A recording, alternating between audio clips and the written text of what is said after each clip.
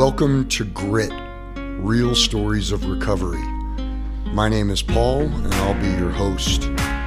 Please note that this podcast is uncensored and may contain material that is not suitable for all audiences.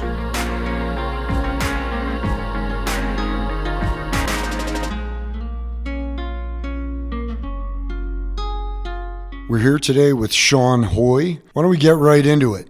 Tell me a little bit about your upbringing, your family history. I had an absolutely great family life, very caring and always motivating me to do my best in life, which in the end had its role in my addiction. My father, I think I've seen him drink maybe 15 times total in my life. And my mother, she drinks on the occasion. Nothing extreme. A weekend wine. She could drink half a glass, set it on the windowsill, and it would sit till the next morning, which now still boggles my mind how she could do that. Yeah, I completely relate to that. So it sounds like you had a normal, quote unquote, if there is such a thing, upbringing. You didn't have a lot of troubles, offered all the opportunities. If that was the case, tell me when you started using and why you started using drugs and alcohol. It originally started out of curiosity, wanting to figure out why all the high schoolers and all my friends enjoyed having the occasional drink at the party, smoking a little pot here and there, and drew me in. I wanted to find out what it felt like. So I initially just started out with the occasional pot smoking at the bus stop, the occasional drink at the friend's house.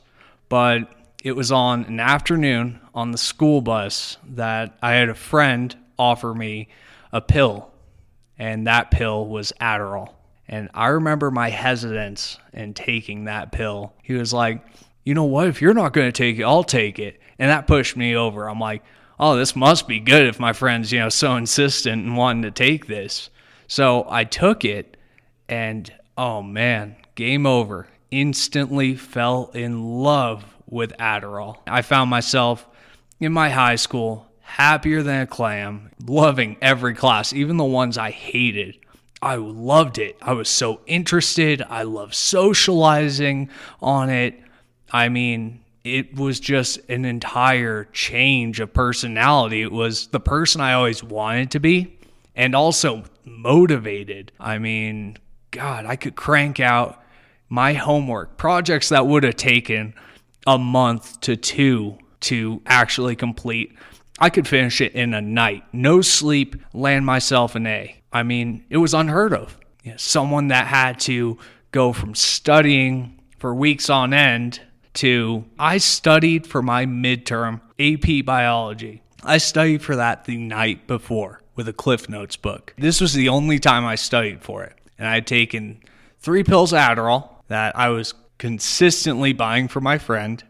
Took those, studied one night, boom, A-. I felt like I was a god on this stuff. Nothing was going to stop me. That was my initial start down the rabbit hole into drugs. And how old were you again? I think I was about 15 at the time. Wow. And so what I hear you saying is you really liked the effect produced by that. You were social, you were interested, you were higher functioning, and you felt that you had found something that was going to benefit you. Absolutely. Like I said, my parents only wanted the best for me, always encouraging me to try harder in school because they knew the potential I had. But I always loved the easy way out of things. I was the kind of person that would find the corners to cut. And if it worked, bet your ass I'm taking the corner, Right. So this was the absolute best corner I could ever cut. So did that continue throughout high school? Yep.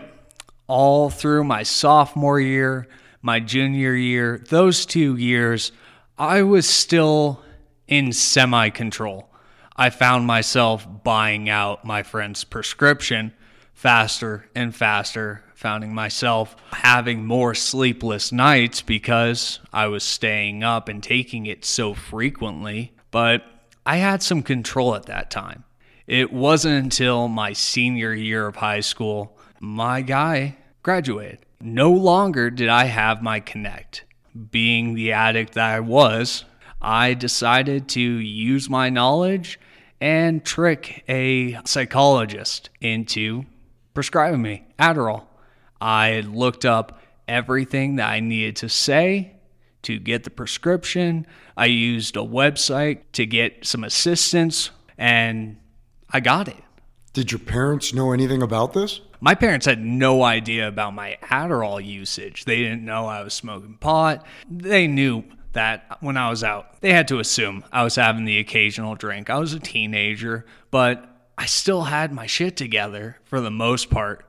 So I claimed that I was depressed. Depression runs in my family. So, hey, what better claim to make than depression? I go in and then I claim, I'm depressed because I can't focus in school.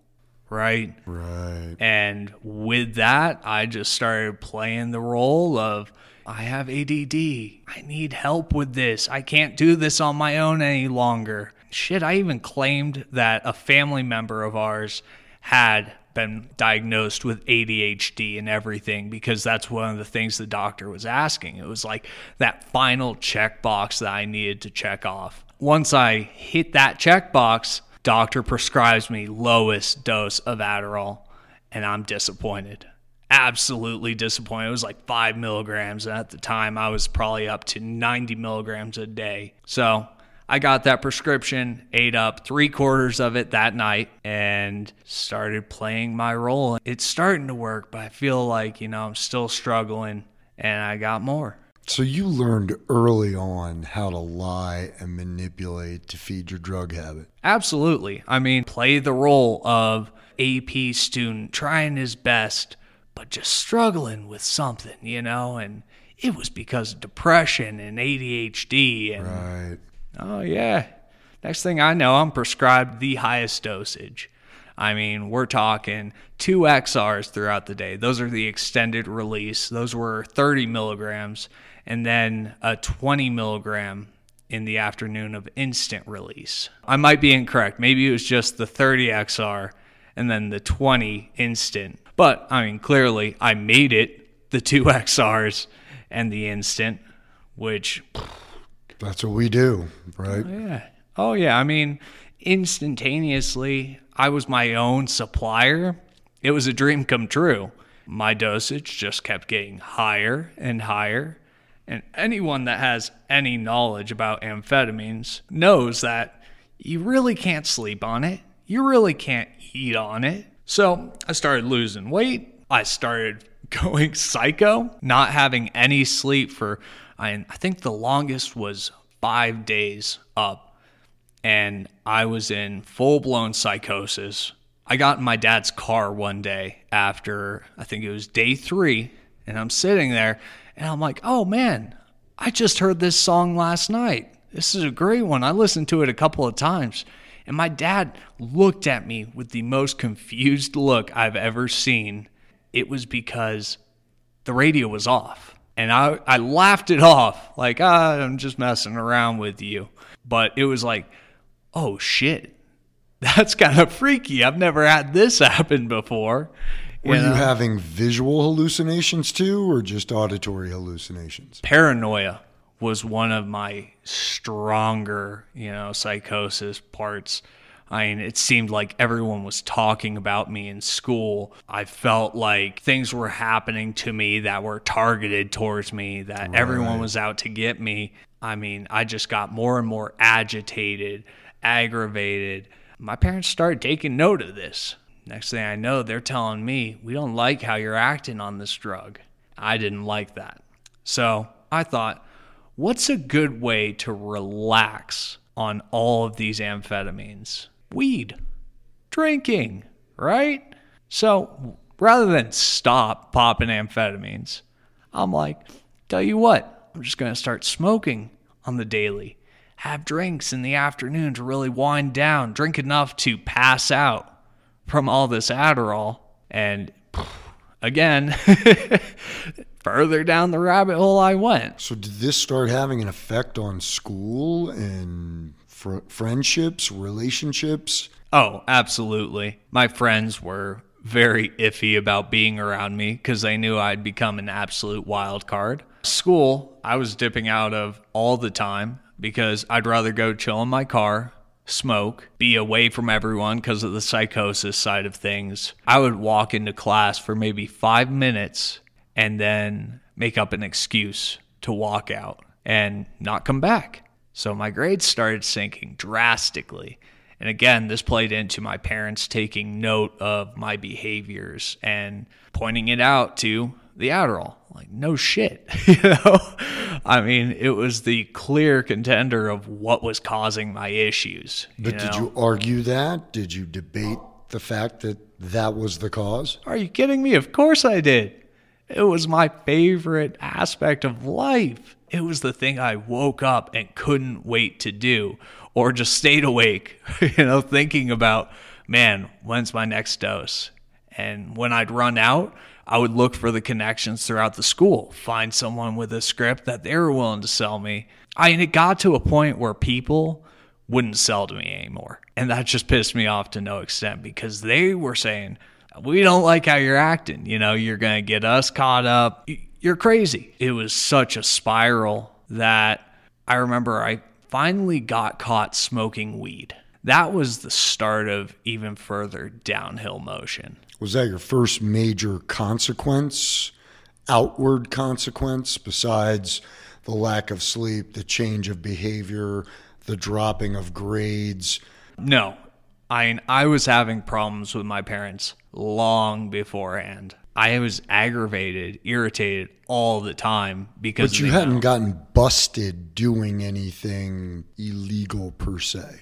No, because I was playing it off as things are hunky-dory. I'm just having some problems like the typical teen does. It's not the Adderall, it's situational and stuff like that. It was one day I was down in my basement. I'd gone out back and was hitting my pipe, and all of a sudden I heard the basement door open up. My mom called down, and I was like, fuck, it's over. I'm like, I'm trying to figure out how to get inside, play this off. I walk inside. She's like, what were you doing out back? And I said, I was letting the dogs out. Oh, guess what?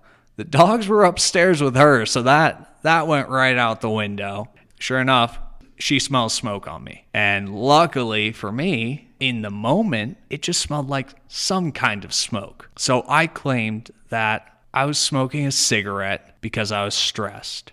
School's been really rough. That. And so I have this long conversation with her about the dangers of smoking. And, she explained how hard it was to get off. And so finally, we get through this, I want to say half-hour to hour conversation. And I think I'm in the clear. And she starts walking away, and she sees a Ziploc baggie sticking out from under the couch. And I'm like, no way is she going to think anything of that, right? It could be snacks or something. She pulls out. First thing she does, she's smart, opens it up and smells inside and instantaneously breaks down, bawling. My parents never played around with drugs. My dad's an Air Force Academy alumni. My mother is a nurse at the hospital. They've never touched the stuff. And it was just, they were boggled. And she's bawling and couldn't believe her son was using marijuana right under her nose. That was a big kick. Did you try to play that off as that's my problem so that you didn't get busted for the harder stuff? I tried. I made an attempt with it, but... Because that's exactly what I would have done. I would have been like, yeah, this is my chance to say it's the fucking pot so that they don't deal with the Adderall and cut me off of that. Yeah, that's what I was hoping for. And I could drop weed. Yes, I've been smoking it daily, but this is something I could get away from. Just keep stealing bottles of wine from my mom's, stash. And they didn't notice that? My mom, it was her wedding, and they had bought tons and tons of wine for it. And they were also planning on keeping it, letting it age and all that. So they had a few boxes down in the basement. And I knew she barely ever checked it. So I would take bottle after bottle, space it out, kind of push them back into a way that, you couldn't really tell until you could absolutely tell that they were disappearing. But yeah, I tried to play it off. And then the request, I want to say it was about a day or two later, came in. We want to see your Adderall script. We want to be the ones in control of it. I shit my pants at that moment because I knew in my car I had a brand new prescription bottle that I had just filled about 3 days prior, probably half empty. I brought it in, and again, the breakdown. And, I'm crying, she's crying. And then she claims that I'm selling the stuff. Instantly, I'm arguing about that. I'm like, oh no, I'm not selling this. She commented, she's like, look at your eyes. And when I looked in the bathroom, I had been popping those like candy that day from stress of finding, the weed and all that. And yeah, I looked and my pupils were so blown, my eyes looked almost black. It was scary. And it was one of those moments where I realized I had an issue and I wasn't ready to deal with it at the time. It was like, fuck, this is problematic, but I'm not ready to give this up just yet. So I hand him over. We talked to the psychologist and everything. I have to admit that I've been taking these irresponsibly. Well, if your parents are willing to hold on to these and dole these out to you, keep taking them because you're claiming that they're helping you, which now I look back on that and that's like, what the hell? It just came forward that I ate up half a script in 3 days. And you're recommending I stay on this? That's one of those moments where I look and I'm like, I probably should have been cut off at that moment. But parents were like, psychologists, the professionals recommending keep giving it a shot. So they take the script and they lock it up. I'm an addict.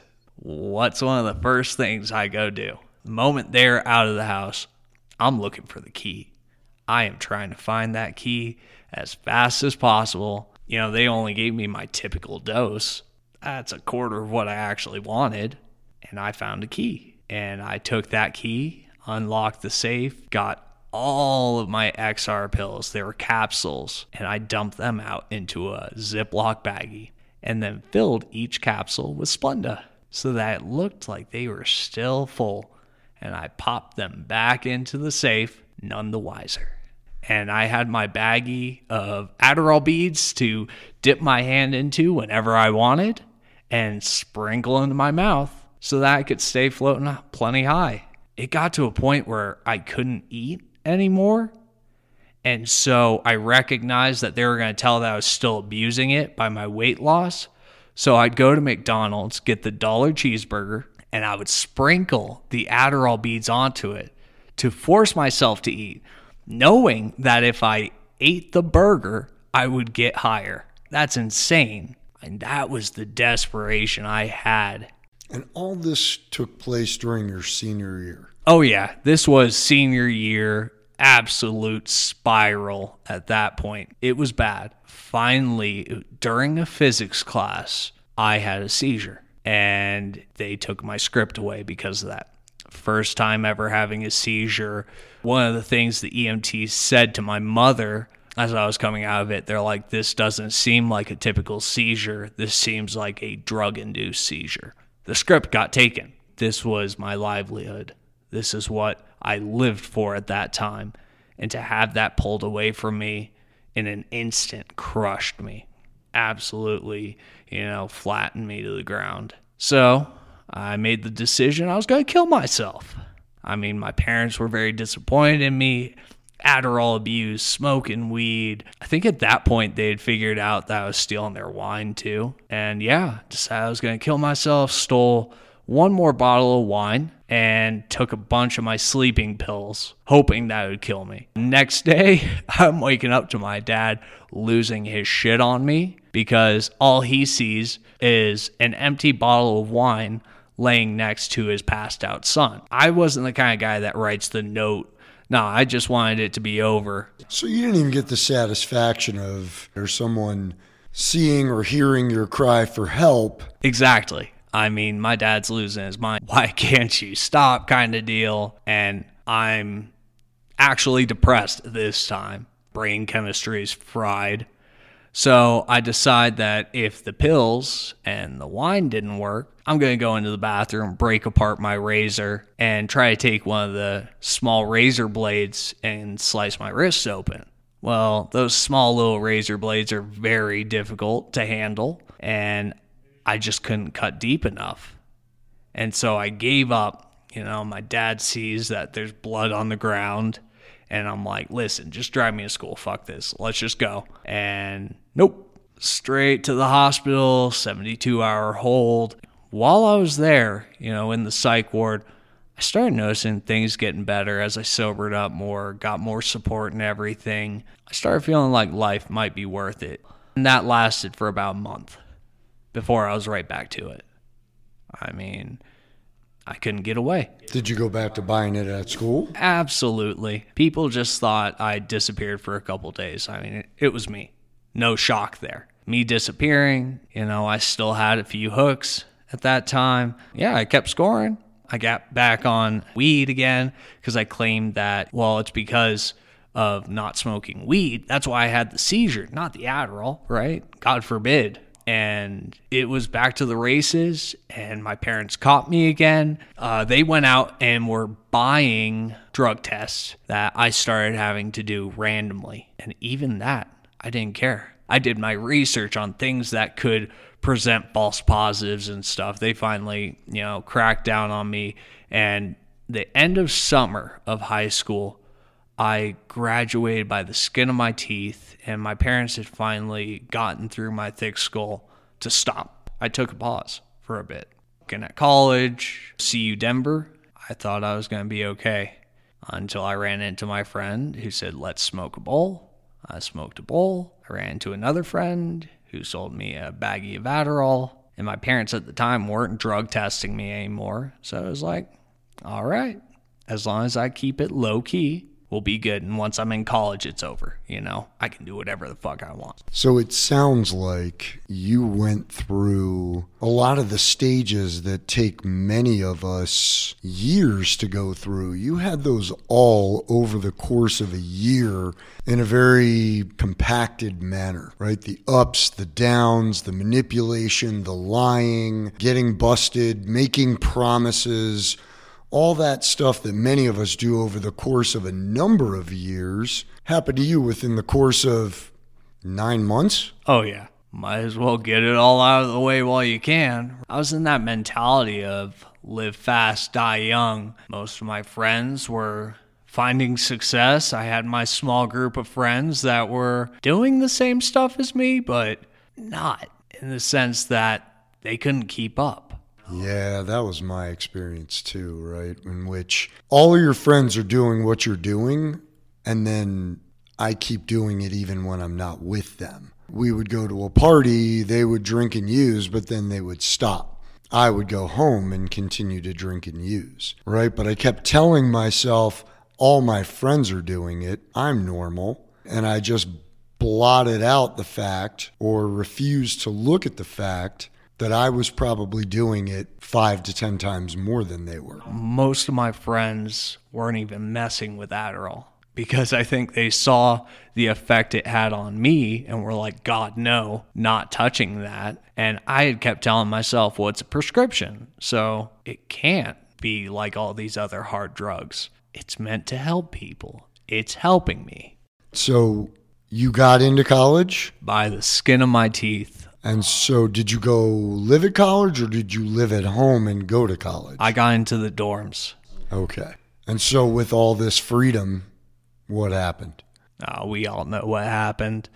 I didn't go to college. In total, I think I hit my first semester classes about half the time. I still had some motivation of wanting to succeed there, but my interest kept dwindling more and more. During this time frame, I start making connections with guys finding my hooks. To the races, yet again. Barely passed first semester, absolutely fail second semester because I'm not going to class anymore. Again, buying up everyone's script of Adderall. People are cutting me off. I'm smoking weed on the daily, and I drop out of college. And I remember the look of disappointment on my parents' face. And my dad said, okay, you go get a job right now. You've got 3 months to get out of my house. I don't care if you have a place to go or not. You've got 3 months.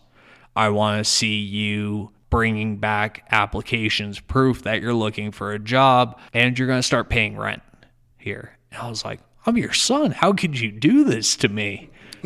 It was like their own kind of step in a way. Right. But I went out, I found a job, move out with an old roommate. He smoked daily, just like me. So I would have someone I was selling to fairly regularly living with me. I mean, what better? My income was right there with me. Work my job on the side, get stoned there. No one gave a shit. And what type of job did you have? I was a server at a pho restaurant. And the reason I got hired on was because I dropped off an application. The boss was out at the time. And when they looked at it, they thought I was Asian because of my last name, Sean Hoy. So I went in, and they were super confused initially on, why this white kid was standing there. It was hilarious. I loved the place, though. They were absolutely amazing, welcoming. I fit right in. They were great. They treated me like family, but I didn't treat them that way. I mean, I found myself spiraling very quickly on Adderall. I finally admitted to myself, I have a problem with Adderall. You need to get off this stuff. Got introduced to cocaine. How did that happen? Work. Funny enough, I had a guy at work, and he started giving me free lines while we were on shift, and I started enjoying it. He just said, hey, do you want to try this, or do you want this, or had you ever done it before then? I had tried coke a couple of times in college, but it didn't line up to Adderall, It was like a waste of money. It's more expensive and everything, not the same high. But after coming to terms with my Adderall problem, coke was the next best thing. It gave me a decent amount of energy. I became that person I wanted to be.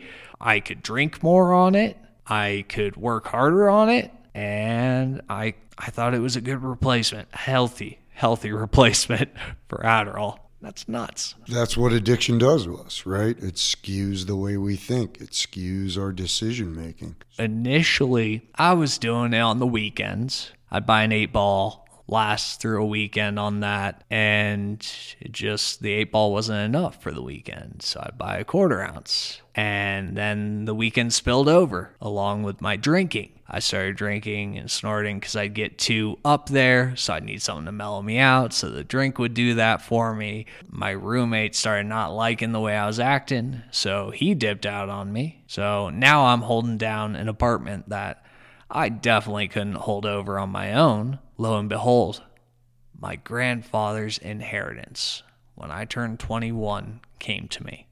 $10,000, perfect timing. Probably the most inopportune time looking back. No one knew. My parents had this idea that I was paying my bills. They saw that I was doing well at my job. They didn't know the problems that loomed. And it just went downhill real fast. That 10 G's was gone. I will never forget when I swiped my card to pull money out and it said insufficient funds. That was one of the scarier moments in my life because no longer had a free ride. I was damn near at 8-ball a day and I was drinking at least 2 pints a day. And it was bad.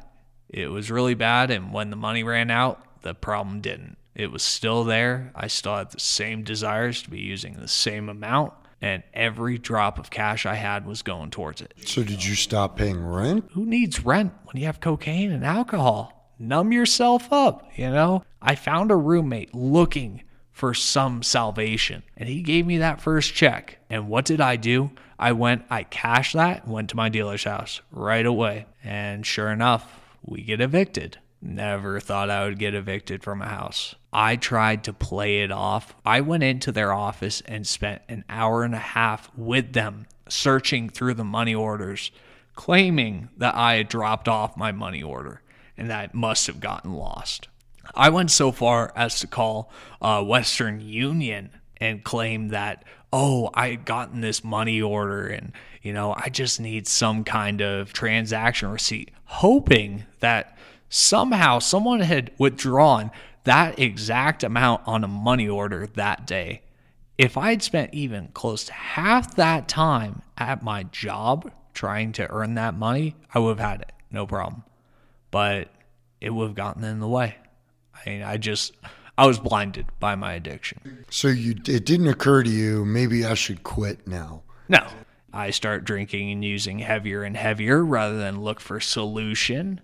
Right. And the night before this whole ordeal happened, I am talking with my friends. We've been drinking, doing blow, and I'm like, man, I'm too smooth. I've never gotten in trouble with the cops or anything. I'm never going to have any legal problems. I'm going to keep my nose clean. Famous last words, right? Absolutely. Next day on the job as a delivery driver, I went to go pick up from my dealer, and I get pulled over, thinking it's a typical traffic stop. And next thing I know, they're asking me to get out of the car. And I knew things were not looking too good at that point. Being a typical traffic stop, I hadn't done anything with my drugs. They were in my little change compartment, and they asked me to step out of the car, step out, and they asked to search it. Fuck you. That's what ran through my mind. I'm like, no, get a search warrant. I'm not letting you search my car. I know my rights. And they said, that's okay. We got a team of drug dogs right behind us. We're going to let them sniff around. And they kept asking me, is there anything in the car you want to tell us about? And I'm like, no, deny. Dog starts hitting on something. I try to claim that it's the empty weed container in my car. And finally, it was just like, they got it. They found the coke. It was over. And then they approach me and they say, listen, you tell us where you got this cocaine and we might be willing to let you go for the day. No way. But in my mind, I'm like, maybe I can trick them into thinking I'm giving up someone and I'll be good. They'll let me off, right? They end up sending an undercover to me, wearing a balaclava and everything, so I can't see his face. And he's like, all right, tell me where you got it. And I tell him, some guy off Colfax wearing a red shirt. About the most basic explanation of somebody you can give. He's like, you're going to jail. And I agreed with him. I'm like, guess I am going to jail because I'm not snitching. And you probably had no idea that they had been watching your dealer for a while. See, you knew. I didn't. It wasn't until later down the line in court when I had been trying to argue my case that I found out it was local task force. Yep. Yeah, they knew who your dealer was. They were trying to build up a case against him. They didn't want you, the user, but they were going to bust you and use you as leverage to get to him. Exactly. Looking back, that was exactly the case. Again, this is my first time getting caught up with the law. I got caught in that same exact situation. And I knew when I drove away from my dealer's house and I watched this unmarked Tahoe start following me, I knew exactly what it was going on. And they pulled me over and they were like, you know why we're pulling you over? Give us the drugs and you will testify in court or you will go to jail. And I did what you did. Guess I'm going to jail. Right. And in the moment, it seems so natural. That was my lifestyle. You don't say a word. And I never said a word. But it wasn't until the next morning in Aurora jail when they're transferring me to Arapahoe County that the reality really set in.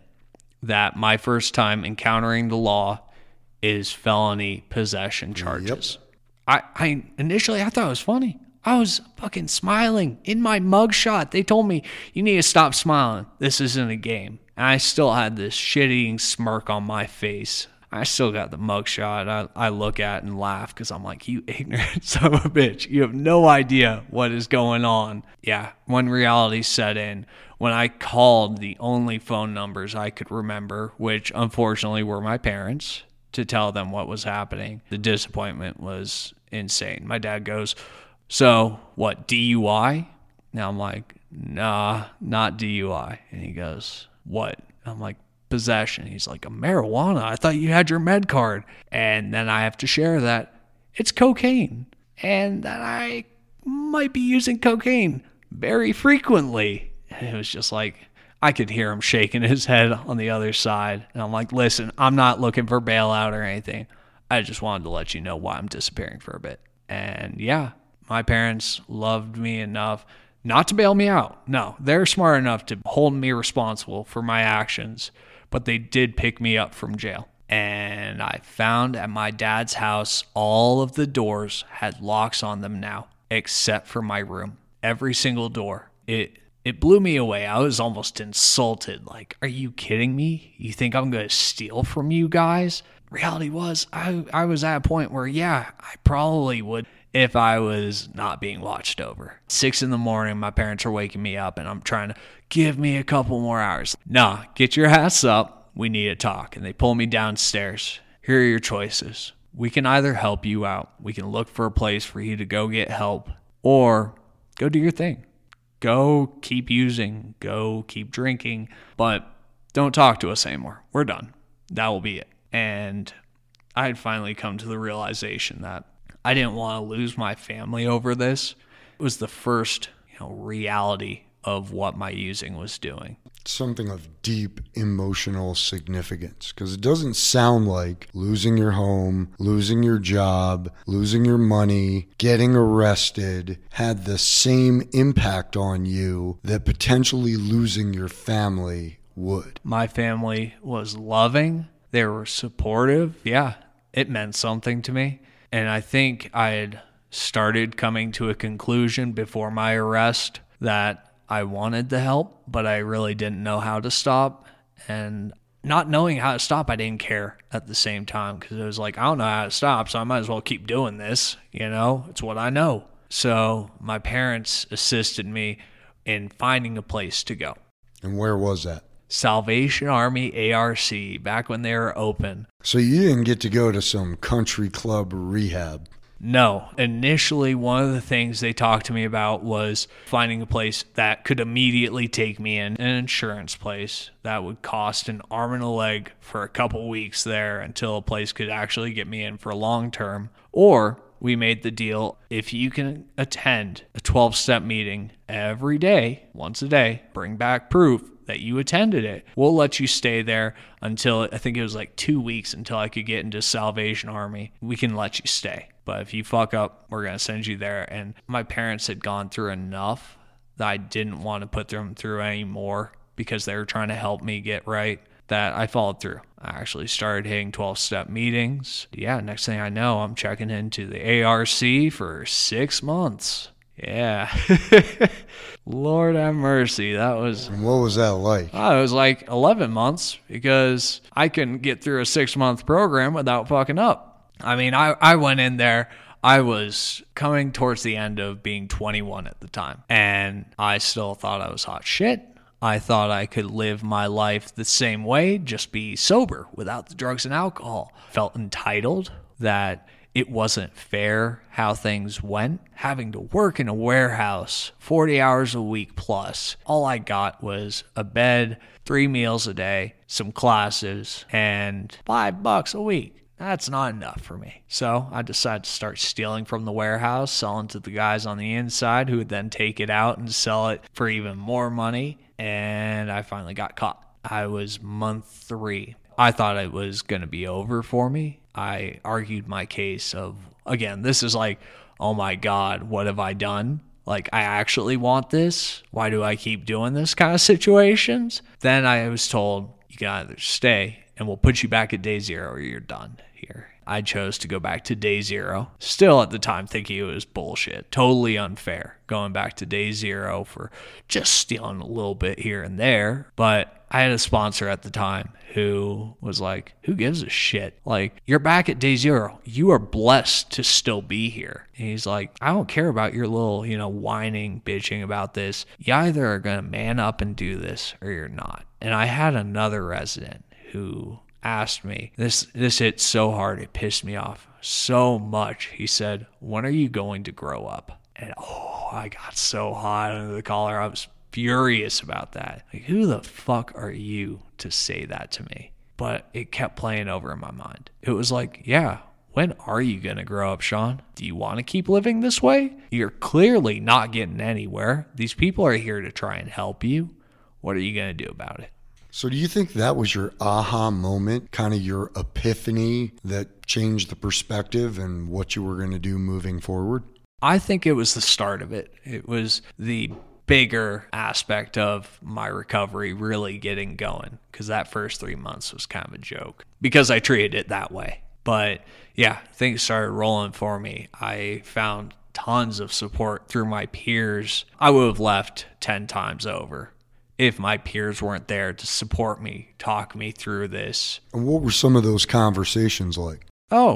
Like, do you really want to leave over getting a write-up over your bed not being made? I started becoming a little stubborn also, in the sense that I wanted to show them that I could do this. And my dad had also made comment that the numbers were stacked against me, and he was terrified about the outcome of my recovery because he's a numbers guy. I was like, I'm going to show everybody that I can do this. My peers were right there alongside of me, pushing me to keep going. Some of my peers that ended up leaving over a relapse, coming back, provided me with even more support than I think they'd ever know, because they told me about the things that caused them to relapse. I didn't want to follow in that path. I think the one that really got to me was a guy that I looked up to. I thought he had a very solid recovery. He left and he came back and he told me I just didn't have the structure after leaving to stay sober. I didn't know how to live outside of a bubble of recovery. And thank God I had a couple of my friends come to Step Denver. They're telling me, you got to come to Step. This place is amazing. It's going to really help you stay on the path. I was like, no, I'm going to try the re-entry program at Salvation Army. It just wasn't working for me. The way it was structured made it very difficult to find a job. So finally I broke down. I was like, all right, I'll come to Step. You guys said, all right, we'll give you a chance. Let's give this a shot. And that's where things really started for me. I had a good base for my recovery, but it was here that I learned how to live in recovery. So what were some of the things that you did, not really having to do with Step, but just that you found in a peer recovery program that worked for you to head you down that path to long-term sobriety? Again, it's the support. Walking in here day one, I could tell it was night and day when it came to the attitude of the guys. There were guys that really cared, and it was the community I wanted to surround myself with, which drove me to really build that up while I was in here. I keep in contact with my friends from recovery, from the program to this day, that a couple of them were in my wedding. I never thought, I would have people from recovery in my wedding, but that's how close we got. Guys that I could trust taught me how to be responsible with my money. I got to build credit. I was blown away when I was told you're trusted with a $500 credit line. I was like, really? If you knew my past, But I was taught, I learned how to do that responsibly. I was guided in a fashion that I wanted to see myself succeed and not just stay stagnant. So did you stay engaged with the 12-step program? Did you have a sponsor, work the steps? During that period, yes, I was attending 12-step meetings. I was working with a sponsor. I worked through my second 12 steps with him. It was a new sponsor. And yeah, I was still attending all my meetings and everything. During the program, I was. However, after Oxford House, I did reel back on that.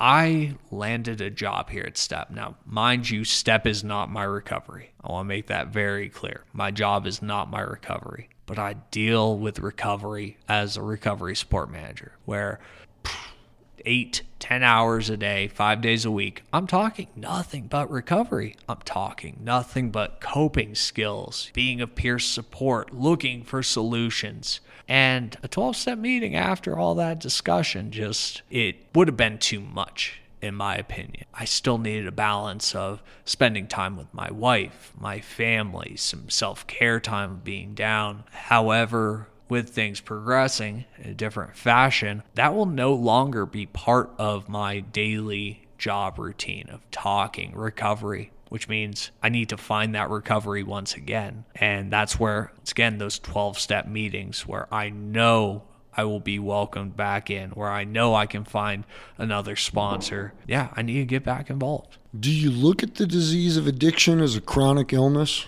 Absolutely. No question about it. I've seen times in myself where I have reeled back on my medicine taking, in a sense, not practicing my principles as thoroughly as I should be, and I've seen an effect on myself. Like what? What does that look like? Irritable, discontent, just overall, we like to call it in the rooms dry drunk, an angry sober person, where I started feeling a little anger about being sober. For a bit there, I was like, well, why the fuck am I doing this? Well, the reason you're doing this is because if you don't, everything you have built up falls apart. No question about it.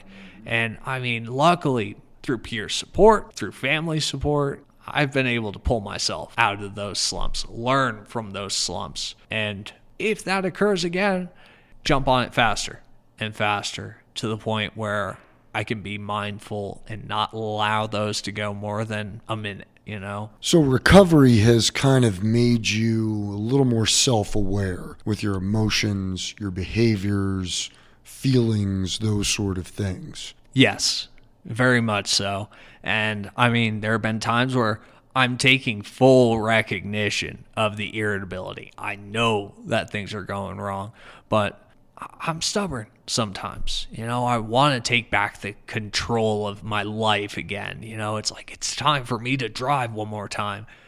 Luckily, I hit the guardrails enough to keep me from going over the edge. I mean, it's been a lot of what this place has taught me that kept me from going over the edge. So what is your life like now? You told this amazing story of some pretty horrific consequences in a very short period of time, followed by a couple years of very intensive recovery and now working in the industry. What is your outside life like? Incredible. I mean, absolute 180 from what 6 years ago looked like. I have a wife now. She is amazing, absolutely supportive. My parents, my brother, they all actually enjoy being around me. They want to hear from me. I get to spend time with them. I don't do the, oh yeah, I'll show up and then not show up any longer, which I never realized how big of an impact that made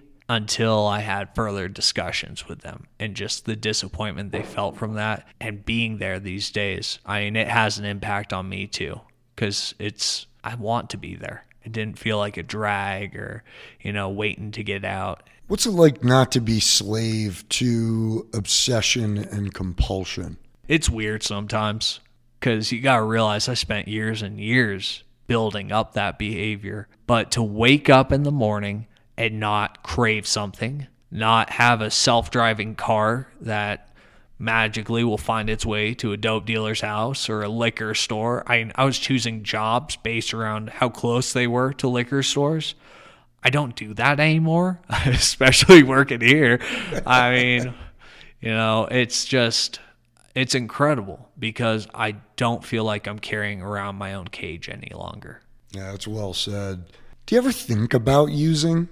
Does it ever pop into your head? Maybe that'll be okay. Absolutely. It happens. It does. I was recently in the Bahamas and I'm sitting there with my wife on the beach and the thought crosses my mind, sure would be nice to have good old pina colada cold in my hand. Like everybody around me. Right. But it wouldn't be nice because I would be a mess likely. The vacation wouldn't be happening. I wouldn't have the wife next to me. It does cross because I enjoyed the substances I used. I wouldn't have done them for so long if I didn't enjoy them. But that enjoyment turns into a task, a chore that you then have to worry about on the daily. And it's not being in the Bahamas to enjoy the beach. It's worrying about, am I bringing down enough liquor to the beach to carry me over for a bit? It's not about the beach anymore. It's not about being with the wife. It's about the liquor. It's about the Coke. Wow, that's really well articulated. If you were talking to someone new, had a similar experience to yours, someone listening to this, maybe thinking, my situation is very similar to Sean's, what would you say to that person right now? It's possible. You have the opportunity. If you have even an inkling of wanting to get help, try this out. Really. My first experience stepping into a room, I didn't know what I was getting into, but it changed my life. It really did. Give it a try. You can always back out. Man, very well said. Everybody has their own story. We all go through our own shit. For some of us, it takes a long time. Others have consequences on the short term. Some have it what might be perceived worse than others. But it really just comes down to how you feel. When I can't take this any longer. And hopefully for those folks that are not yet in recovery, it'll happen before they die or before they end up in jail or before they accidentally kill somebody. Sean, I can't say thank you enough for sharing your story and being completely transparent and honest about what you went through, what it felt like, what you did, and what your life is like now. Really appreciate it, man. Thank you, Paul. This podcast is being brought to you by Step Denver Men's Residential Addiction Recovery Program. Step Denver gives men with nowhere else to turn the opportunity to overcome the consequences of addiction through a program based on sobriety, work, accountability, and community. For more information, visit stepdenver.org.